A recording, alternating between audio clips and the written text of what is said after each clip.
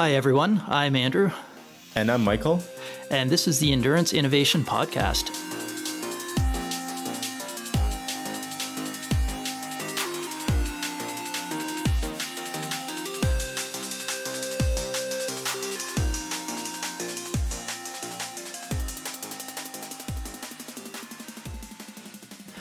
On today's episode, we're going to talk about something that I've been quite interested in for a while, mostly just because I've recently moved to higher altitude, but we're going to talk about altitude training and how it can affect you and the physiological changes as well as some of the psychological changes that you go through. So for my own personal story, I've alluded to it before, but I recently came from very close to sea level. So about, I think 250 to 300 meters is roughly where Southern Ontario is sitting. Now I've moved up to about 1,200 to 1,300 meters at elevation in Calgary. And I've actually done a little bit of training up to 2,000 meters on the Highwood Pass, which is actually the highest paved pass in in Canada. And I really noticed the altitude there. So I thought this is something super topical to talk about. And I've got a little bit of anecdotal experience now. I think that's a great starter to our conversation. And sort of conceptually, we talked about splitting this conversation into two parts. The first being the category of folks who either live at altitude and then are going to be training or racing closer to sea level, or the more common opposite scenario where folks are living at sea level or close to sea level, and then they are going to be either doing a higher altitude training camp or a race at higher altitude. So this is, as I said, this is Andrew's scenario, and we should talk about what the physiological effects of that move are, and sort of what to expect from your performance and how to adjust your performance to deal with the lower oxygen saturation, obviously at altitude. The second part will be we'll touch on interventions for folks who perhaps live at sea level but want to get a little bit of a fitness boost, and altitude or oxygen saturation could be a variable that you manipulate in order to achieve some kind of desired fitness outcome. So that'll be part two of our discussion. One of the things that was really driving me towards this conversation is my own personal situation, again, acts as a really good case study, because in the next couple of weeks, I'm going to be traveling down to close to sea level in Germany for Eurobike. And that will give me an opportunity to do some running and training, just going from a very quick change of about the 1,200, 1,300 meter mark down to closer to sea level. So I can see back to back what the gains are in my run pace. As well, I'm racing at Ironman Maryland at the end of September. And that's about as close to sea level as you can get. It's the swim is in one of the brackish rivers feeding into the Atlantic. And it'll be mostly at 2 to 3 meters above sea level. So I figure that's about as close as you can get. Yeah, absolutely. So let's jump right into the to this part one of the conversation. So as everyone I'm sure appreciates, as you go up in altitude, the air density decreases because there's the atmosphere is thinner up there, and as a result, the relevant component of that density, of that air density, is of course that the oxygen concentration drops. And so you are breathing air that has less oxygen in it at altitude. And that, given how aerobic our sports are, and we've talked about this quite a bit during our metabolism episode, and recently my conversation with Sebastian Weber, that drop in oxygen certainly carries a cost in endurance performance. So I ran some numbers using one of the several available and free online calculators for this in Andrew's case. So when Andrew was living in Southern Ontario at, we'll call it sea level, even though it's probably a little bit above sea level, up to 1,300 meters. And Andrew sent me his FTP at sea level was, he told me it was 275 watts. You're going to be the guinea pig in this one, Andrew. Everyone knows my numbers now. Yes, you got nothing to hide. So no when he went up to No secrets. When he went up to 1,300 meters, he would have suffered roughly a 20-watt loss. Now, does that jive with what you experienced in training? I would say so. Initially, I found that when I was doing training, my heart rate was through the roof, and just the rate of perceived exertion for known kind of recovery interval powers, it was much higher feeling of exertion. But that did come down over time as I acclimated. But I would say 20 watts is probably pretty close. So 20 watts would be what this is based on the Cycling Power Lab altitude calculator, and I'll link to that in our show notes. And they're using a study by Bassett from 99 to come up with these numbers. The 20 watt drop that I mentioned would be for someone who is unacclimated. So this is somebody who just, went up to altitude and got on a bike. And then if you were acclimated, which we can talk about how long that takes, then that number actually drops down to about 12 watts. So there's a good 40% cost reduction in becoming altitude adapted. So one of the things that obviously Andrew has done since he's been in Calgary for quite some time is now he's fully altitude adapted, and so the difference between his sea level power and his power at altitude at 1,300 meters is now a lot smaller. Yeah, and I did notice that it started off gradually, and I got probably 90% of the adaptation within the first 2 weeks. But then just recently, I felt a lot more comfortable, where my body's actually getting used to it as opposed to just processing the oxygen differently. So it feels comfortable now. It feels pretty normal. But I do notice a few things here and there, and we'll touch on it a little bit later once we get into the specifics. But I still do notice it occasionally. For sure. Some of the effects of altitude, again, obviously with the lower partial pressure of oxygen in the atmosphere, you're going to end up with lower muscle and brain oxygenation. So one of the things that you mentioned that's really critical is that you feel more comfortable now. And this is your system getting used to the reduced cerebral oxygenation. Excuse me. And that's, of course, the amount of oxygen that's in your brain. So anytime you reduce that oxygenation, you impair cognitive function. And one of the important pieces here is that as you impair cognitive function, your perceived effort goes way up. And this is something that you pointed out earlier on, that not only were you, physiologically you were struggling, you were also struggling mentally or psychologically. And there's a very direct link there with the lower oxygen concentration in your brain and your ride on the struggle bus, your higher than expected rate of perceived exertion. And the other thing psychologically too is it's just frustrating because you're chasing after this number that you think, okay, this used to be easy.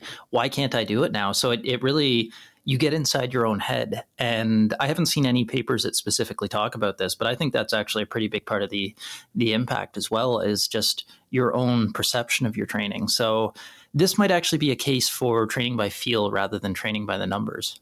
Right. Or understanding, I would make the counter case that if you kind of go into a substantial change in altitude like you did with your eyes fully open and knowing that you can expect, a specific magnitude of change, being prepared for that change and just sort of, again, checking your ego and then adjusting all of your targets down by whatever the expected delta in, say, your critical power or your VO2 max power would be.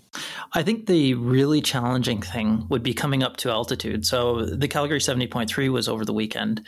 And aside from having terrible weather, if I were to travel here for the weekend and came from sea level, that would have been psychologically devastating, because all of a sudden, if you don't have the time to properly acclimate, you're now faced with this position where you're in race mode, you're competitive, and the adrenaline's going, and you see these numbers that are lower than expected. And that would just really get inside most people's heads, I think, even if you know going in that you should expect lower performance. It's still tough. It's a tough pill to swallow. 100%. But then I'll call your attention to what you said a couple of episodes ago, that egos don't win races. Yeah, very true. Yeah.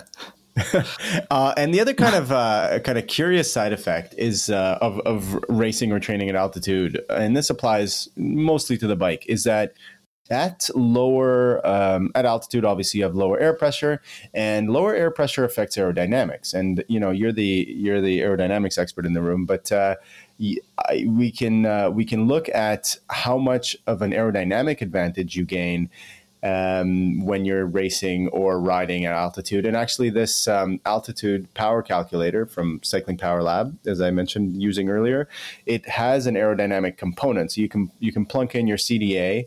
And so let's do this analysis. Andrew, CDA, what, 0.25-ish? Yeah, 0.23 to 0.25. I'd like to think 0.23, okay, but I think 0.25 is maybe more realistic.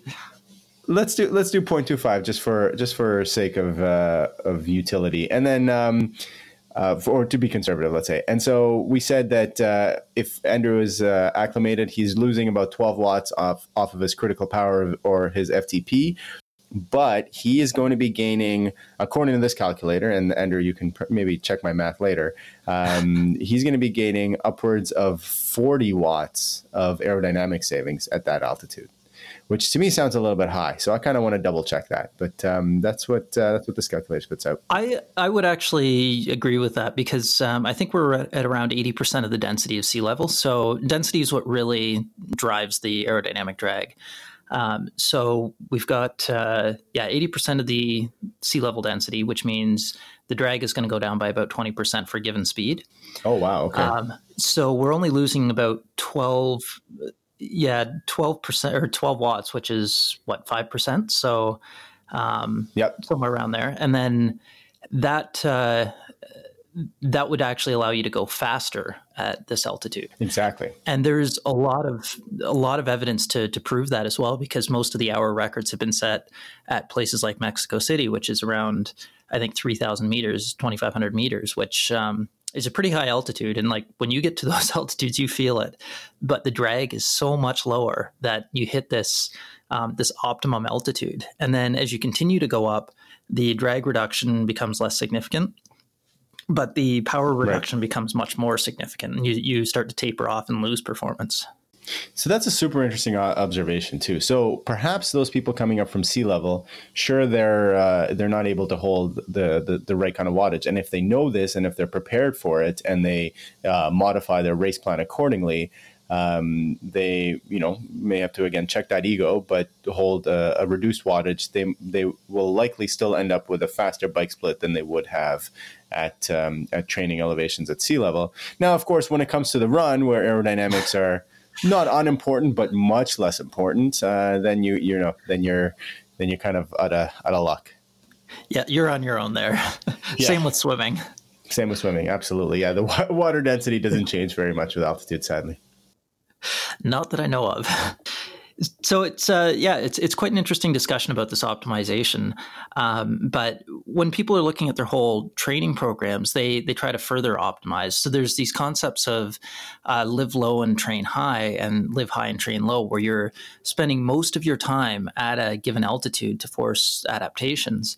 And then you train in the opposite altitude condition for various reasons. So you hear about this quite often with pro cyclists, and I think Colombians are well known for this because they typically live at high altitudes, but they'll come down to a lower altitude to actually perform their training.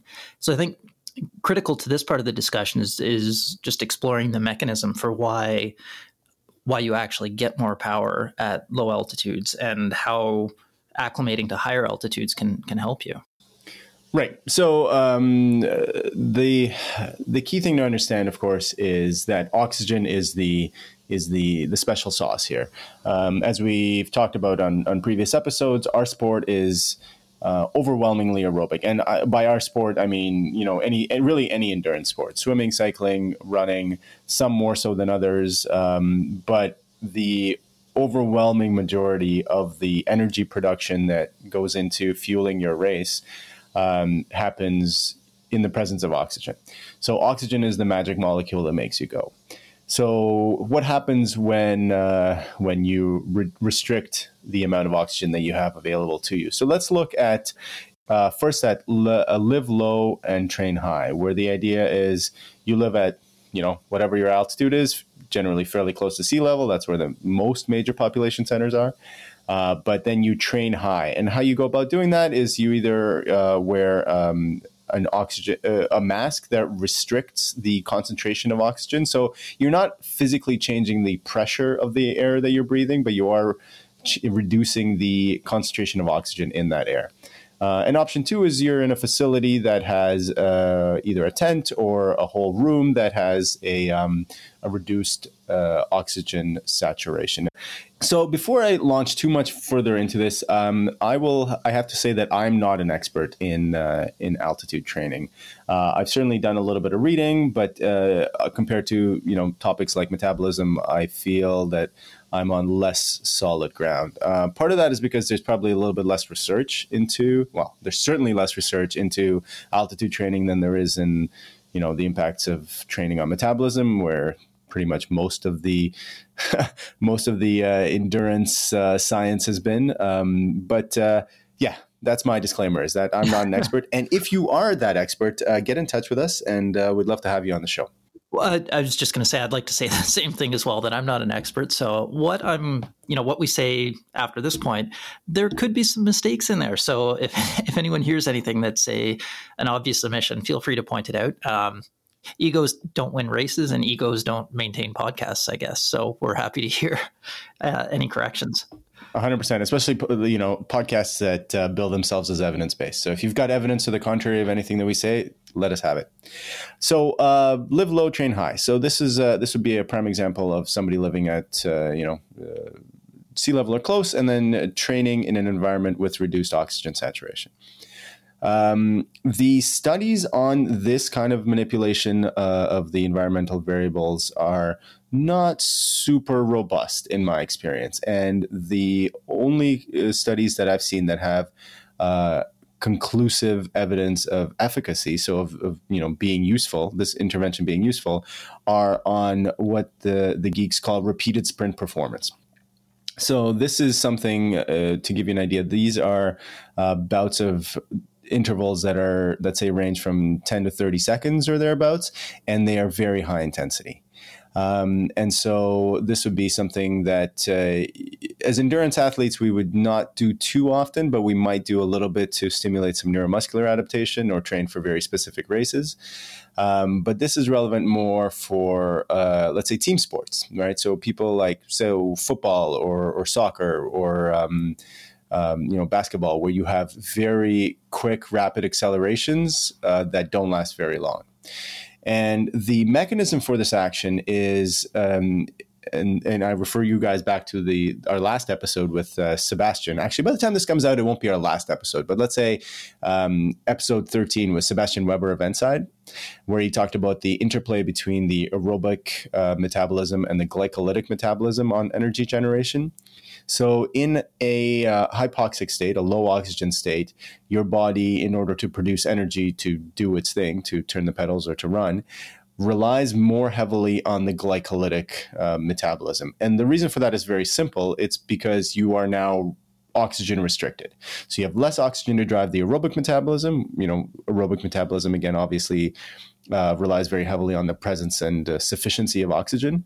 So in the absence of oxygen, you now rely more on the glycolytic metabolism. So as a result, if you are living low and training high, you are improving that glycolytic metabolism. So there is definitely good evidence that glycolytic metabolism improves. Now, the question is that useful? And the answer, in my opinion, the answer to that question is, if you are a sprint athlete, or if you're competing in a sport where sprint performance is incredibly important. So we could see maybe certainly some track athletes, both cycling and running, where the glycolytic metabolism plays a huge role. Then this kind of intervention could have useful effects. But if you're an endurance athlete in the vein of, let's say, your events are, I'm going to pick a number here, but like 5 minutes and longer, but certainly 15, 20 minutes and longer, where you're overwhelmingly aerobic, to the tune of more than 90% of your energy metabolism comes from the aerobic cycle.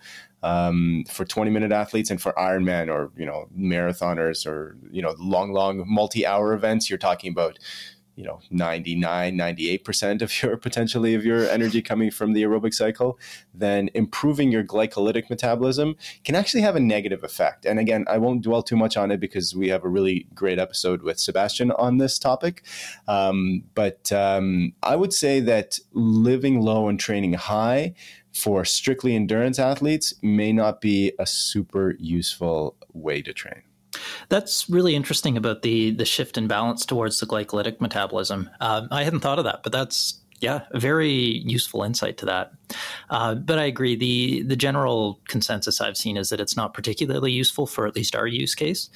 And the other evidence I found is you see these breathing restriction masks that they kind of look like the Bane mask from Batman. So I found a paper specifically dealing with the efficacy of these masks, and basically it called them out. A lot of their claims is kind of, on the BS side. So they said there's no real statistically significant improvement in VO2 max, and things like that. Where it did have an improvement, though, was training your breathing muscles. So it improved your ventilatory threshold and your ability to fill your lungs. But I think the benefits for that are mostly with shorter, more intense actions, similar to what you were saying with the metabolism training. So where you're having to breathe to your full extent, where you're not limited by, I guess, the just the ability to your muscular ability as much. So.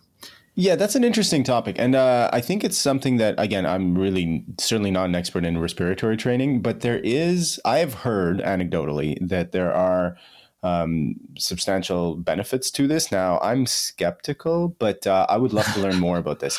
And you're absolutely right. What a breathing restriction mask is definitely not the same thing as hypoxic training, where hypoxic training is literally the reduction of oxygen, and breathing restriction masks are the reduction of the flow rate of air, which of course includes oxygen, into your lungs.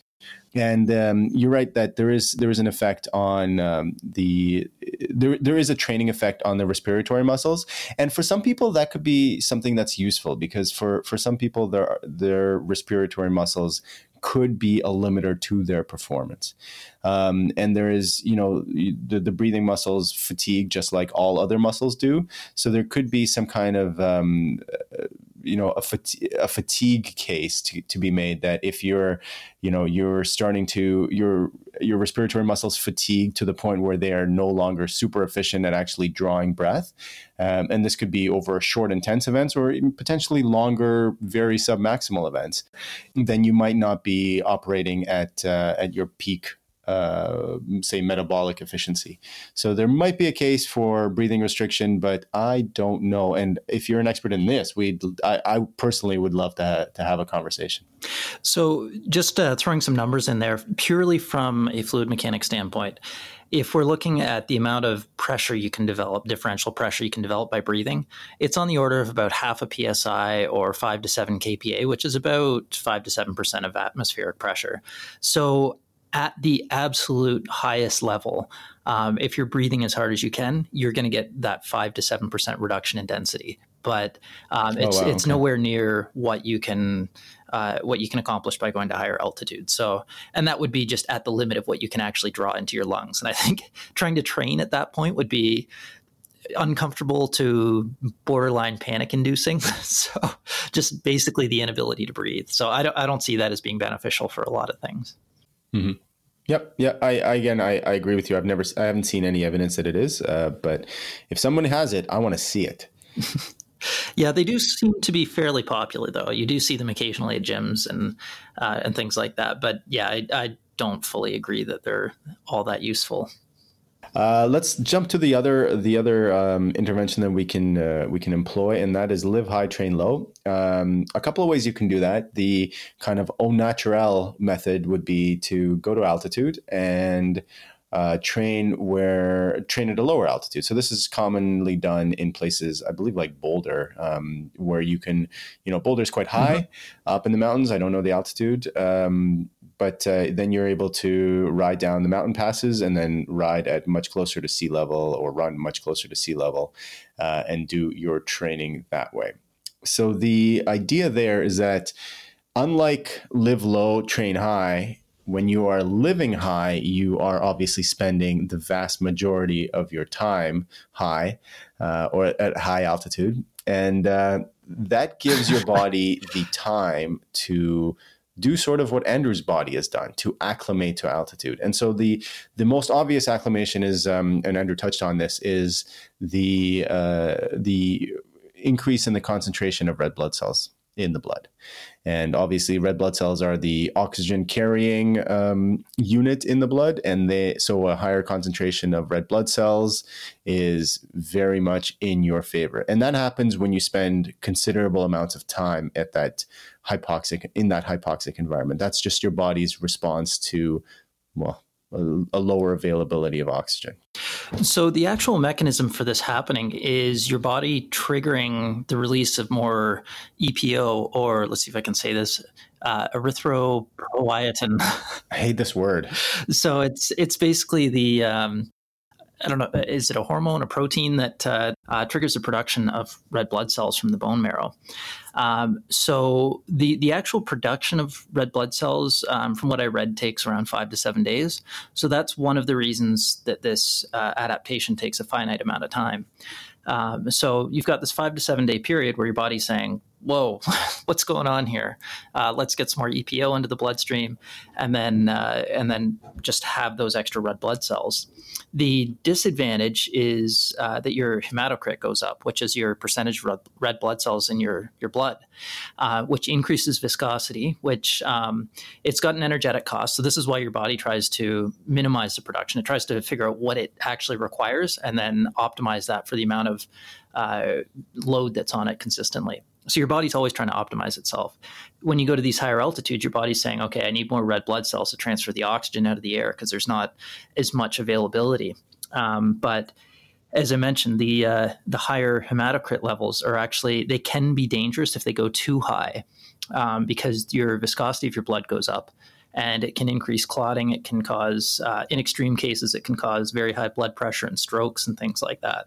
So that's one of the reasons, aside from the unfairness, it's one of the reasons that doping is EPO doping or blood transfusions are or can be very dangerous. If you go to an extreme, you're basically pumping maple syrup through your veins. So that's, as delicious as it sounds, it's not that good of a solution. If you're a vampire, maybe. That's my kind of vampire. Yeah, right.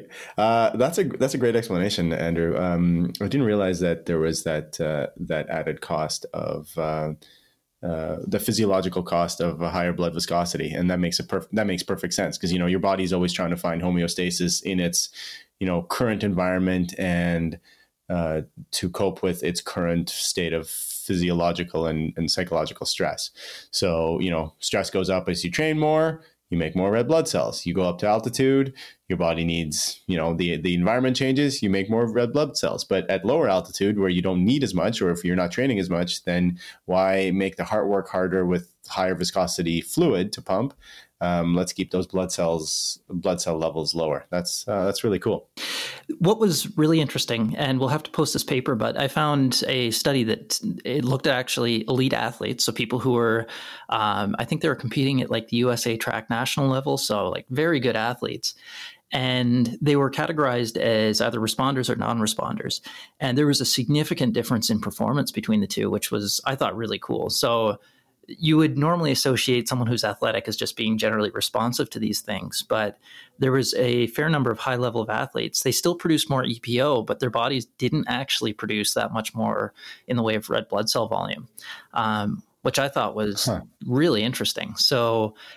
So they were responders to altitude or responders to EPO specifically? It was under the stimulus of altitude, but they both produced EPO. The responders produced slightly more, but it was still a significant increase. I think it was like 45 or 50% for the responders versus 35% on average for the non-responders. So you have that pretty significant increase in EPO, but the red blood cell count basically didn't change for the non-responders, or changed to a very small extent that didn't improve performance. Well, that's fascinating, and that goes. I mean, that speaks to the fact that even though we understand genetics a lot better than we used to, and look, the genome has been mapped, but there's so many factors and so much interplay within the genes, the way that they're expressed, that we still don't quite get. Oh yeah, that's a whole other, well, not just episode topic, but that's the topic of many people's lifetimes of cumulative research just to figure that stuff out. If we can just jump back to the live high, train low case. So we spent a little bit of time talking about why living high may be effective if you're one of those high responders. So then what happens when you go to train low? Now you have a higher concentration of hematocrit or higher hematocrit, higher concentration of red blood cells. And now you're able to do more work at that lower altitude. And so what that does is it then kicks in all of these hormones and transport proteins that you need to get better. So for instance, obviously, as we talked about in the very beginning, if you're acclimated to altitude, then you go down closer to sea level, your let's say critical power will go up, or your critical pace for running will go up. And when that happens, you're now able to, or in order for that to happen, you are now pushing more oxygen through your system, both the cardiorespiratory system and the muscular system. And so the proteins and the hormones that are responsible for that whole metabolic cycle that we talked about a couple episodes back, they have to do more work. They have to do more stuff. So when they have to do more stuff, that is an excess load that's placed on them. And then, of course, that homeostatic response from your body is to do it better. Whether it's create more transport proteins, or to increase the capillary density so that the blood supply is a little bit better, or it's to increase the mitochondrial density in the muscle cells themselves to improve that aerobic metabolism, because now, oh look, we've got more availability of oxygenated blood, let's use it. In order to use it, here's what we need to do. So that is the fitness bump that you get by training low when you have somewhat abnormally high levels of red blood cells from living high. So I haven't actually been down to low altitude since being here for a while. But Scott Cooper, who we talked to a few episodes back, he was saying, basically in his words, he said, you feel like a monster when you go and run at low altitude, because all of a sudden, for a given pace, your effort is so much lower and your heart rate is lower and everything just feels better and stronger. So not only do you perform better, but you actually get a psychological boost, which I don't want to downplay the effectiveness of that, because I think psychology and essentially the placebo effect is super important with these kind of things. 100%. And it's not placebo. It's a physiological effect. This is, remember when we talked about in the beginning about cerebral oxygenation. So if you're used to your brain being essentially starved of oxygen, and then it's starved and then it adapts, like you adapted, like, you said you feel much more comfortable at altitude. When you go down to train or to race closer to sea level with a higher oxygen concentration, it's like putting on an oxygen mask, right? So you feel there's that euphoria that you feel from your brain now getting more oxygen. That's a very, pleasant sensation. And that's sort of what's happening when you're training or racing at lower altitude. So based on this conversation, I should feel like $1 million when I finish my Ironman race in Maryland. If I don't, I'm going to blame this entirely on you and mostly my training. No, I'm, like I said, we'll have to have and I've been thinking about I've been thinking about Andrew's Ironman in early October. We'll do that. Well, depending on how it goes, I may or may not want to talk about it. Fair point. So there's, definitely you get the increased training stimulus from just being able to push your muscles further and harder. So that responds or your body responds by strengthening them. But you would think, okay, what if we have even more oxygen? What if we supersaturate ourselves? And there's limited research in this, but there have been a few studies that have looked at this. So the boundary for this is oxygen toxicity. So if anyone's a diver and has looked into this, they've definitely heard about oxygen toxicity, because basically being exposed to too high of a partial pressure of oxygen can be extremely damaging to your body. It can result in fainting. It can result in eye damage, retinal detachment, which is a pretty serious sounding thing, and in reality, a very serious thing. So divers have to be extremely careful about this, and they have I forget what it's called. It's basically just a timer for the amount of time they spend under certain pressures or certain concentrations of oxygen. So the partial pressure of oxygen is essentially its volume fraction. So the amount of oxygen in the air times the pressure at a given altitude. So if, for example, if you're at 100 kPa, which is roughly sea level, and you're 21% oxygen, you've got the 0.21 bar or 21 kPa partial pressure. If you exceed 0.3 to 0.5, which you have to be under forced oxygen environment to do that, but if you exceed that for more than, I think, around 96 hours, that's when you start to run into problems. If you're in a compressed air environment, so hyperbaric, where, say, it's higher than atmospheric pressure, say you're under 2 bar of pure oxygen, this can actually cause problems in as little as 45 minutes, where you start to have like very significant issues. And this is why divers have to be very careful, because if they repeatedly go to very low depths, they're breathing this high pressure of oxygen to essentially to fill their lungs. Because when you fill your lungs, you have to push out the water that would be trying to crush you. Right. So you have to fill your lungs at a higher pressure when you're diving.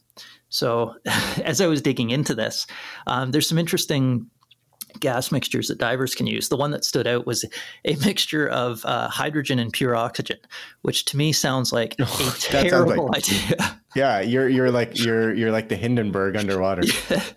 You have your fuel and your oxidizer all in one tank. That's How does it not react? And anyway, that's a side topic. So yeah, I just found that funny. I thought I'd mention that for the sake of a quick laugh. So I don't recommend breathing a pure mixture of oxygen and hydrogen, especially if you're a smoker. No, I think that I would assume that it would like self ignite. I don't know. Anyway, I don't know what the heat of the enthalpy of that reaction is. Nor is it super relevant to our conversation. No, not at all. The main point there is that just breathing additional high pressure oxygen isn't necessarily beneficial from what I've seen, because you're limited by how much blood or how much oxygen your blood can deliver to the muscles. Right. Yeah, that makes sense. But those are extreme cases in hyperbaric cases for divers, not so much for endurance athletes going from altitude to sea level. But Andrew, did you want to talk about FTP testing at altitude? Yeah, the only thing I wanted to quickly talk about was FTP test, just how my own experience with that. Right. So on that topic, I would expect that, your aerobic performance to suffer in proportion to the reduction of oxygen. So depending on your protocol for FTP testing, but if you were doing any kind of critical power testing where you had a significant aerobic component, obviously, you would expect a decrease in performance that parallels the decrease in oxygen availability. And this is why when you mentioned that you did a ramp test, I wonder if you would have to have an extra correction factor for the ramp test, because obviously at the end of the ramp test you're very much glycolytic. You're still primarily aerobic, but glycolysis contributes more at the very end of the ramp test, obviously, but since you're well above threshold power at that point. And I'm wondering if that glycolytic adaptation to altitude, because your oxygen reduced, would give you kind of a false high number for a ramp test. Now, this is pure conjecture on my part. I actually don't know. I'd have to think about it and talk to some smarter people first. Yeah, your logic lines up with more or less what I was thinking, that it would bias the glycolytic system when you're dealing with a ramp test just because it's shorter. So even though I hate doing it, the 20-minute FTP test would probably be more accurate for higher altitudes. You can do critical power testing. I think critical power testing is really nice, where you can take really any two durations, as long as one duration's like longer than 10 minutes and the other duration's kind of like the test that Tilbury Davis, his durations and the durations I use for critical power testing are 4 minutes and 12 minutes, where you're trying to keep highest power possible for that duration of time, with obviously a long recovery in between the two. And then there are a whole slew of online calculators that'll tell you what your critical power, which roughly maps to threshold power, what your critical power will be from those two values. All right. So you had a question then from one of our listeners. Yes. So Frank Brennan, who used to coach and who used to ride indoors with me quite a bit when I had the studio, the lab, he replied to my post on the episode where we had Scott Cooper talking about power meters.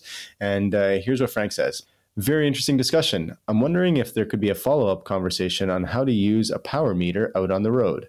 I've trained with power on a CompuTrainer, but then how do you translate that to the outdoors?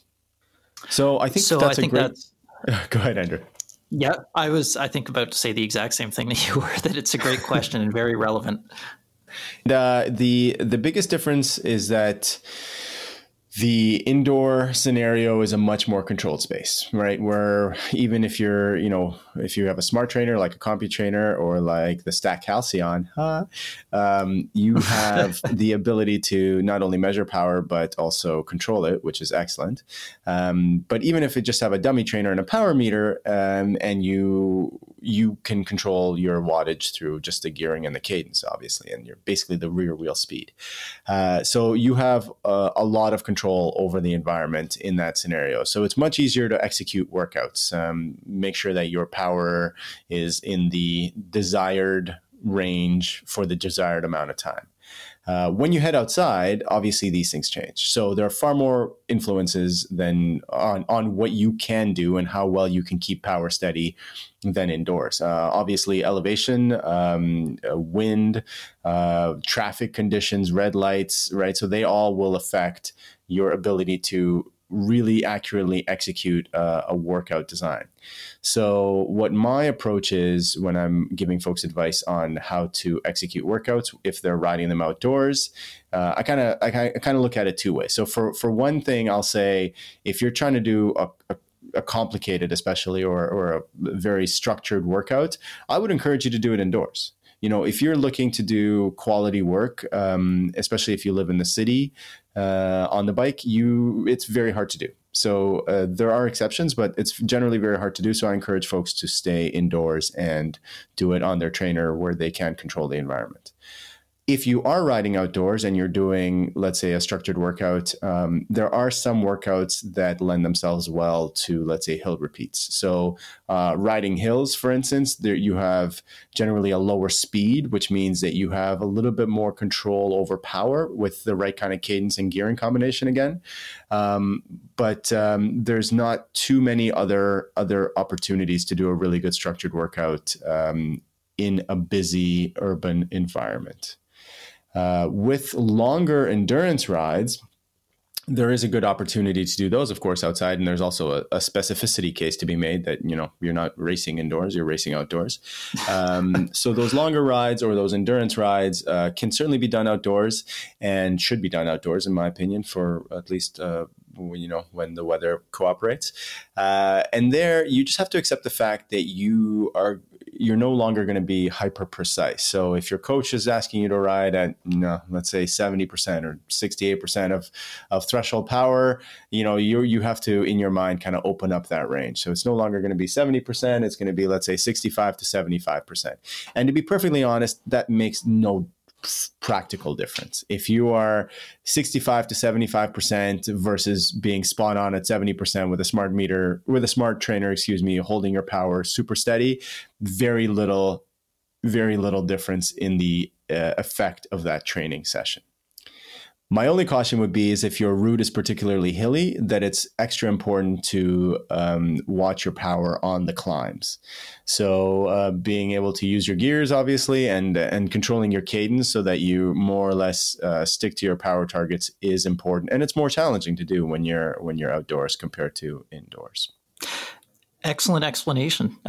You did all the work there, so I can kind of sit back and let that go. The only thing I would add to that that's very minor is riding outdoors gives you, and this isn't really related to power, but it gives you that extra benefit of being able to practice nutrition and hydration because you have to carry everything with you. You have to figure out what you need. So not power related, but very relevant to the outdoor training aspect. 100%. And you have to reach for that bottle and reach for that gel when your bike's moving and not crash into anything. There's a huge value of outdoor training. With the caveat of it being less predictable. So you have to basically, to summarize what I said is, understand that you're not going to be as precise and be okay with that. And, 8 times out of 10, that's totally fine. And then also be disciplined enough to roughly stick to your power targets on climbs. One of the things that I like to do, and this is something I've started doing only recently and prescribing it recently, is if you're riding a particularly hilly route and you're trying to do kind of a lower end aerobic workout, what I like to do is on those hills, I actually gear up and do low cadence work. So this has the benefit of doing some strength, some muscular strength work on the bike, as well as there's some evidence that it reduces your glycolytic maximum, your VLA max, which is what Inside would call it. And that is relevant for most endurance athletes. I say that carefully. I'll have to give that a try because I've got a longer workout scheduled for the weekend. So I think a 5-hour ride is what I've got planned. So yep. There's not a lot of flat roads around here. Go figure, next to the mountains.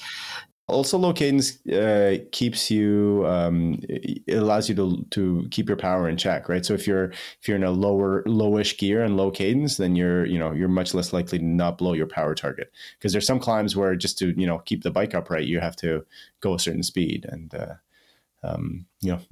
doing it at a lower cadence is useful, and it's got specificity applications or specificity utility. If your race is hilly, which I imagine Baltimore is not, Maryland is not. Maryland, no, it is. It's fairly flat.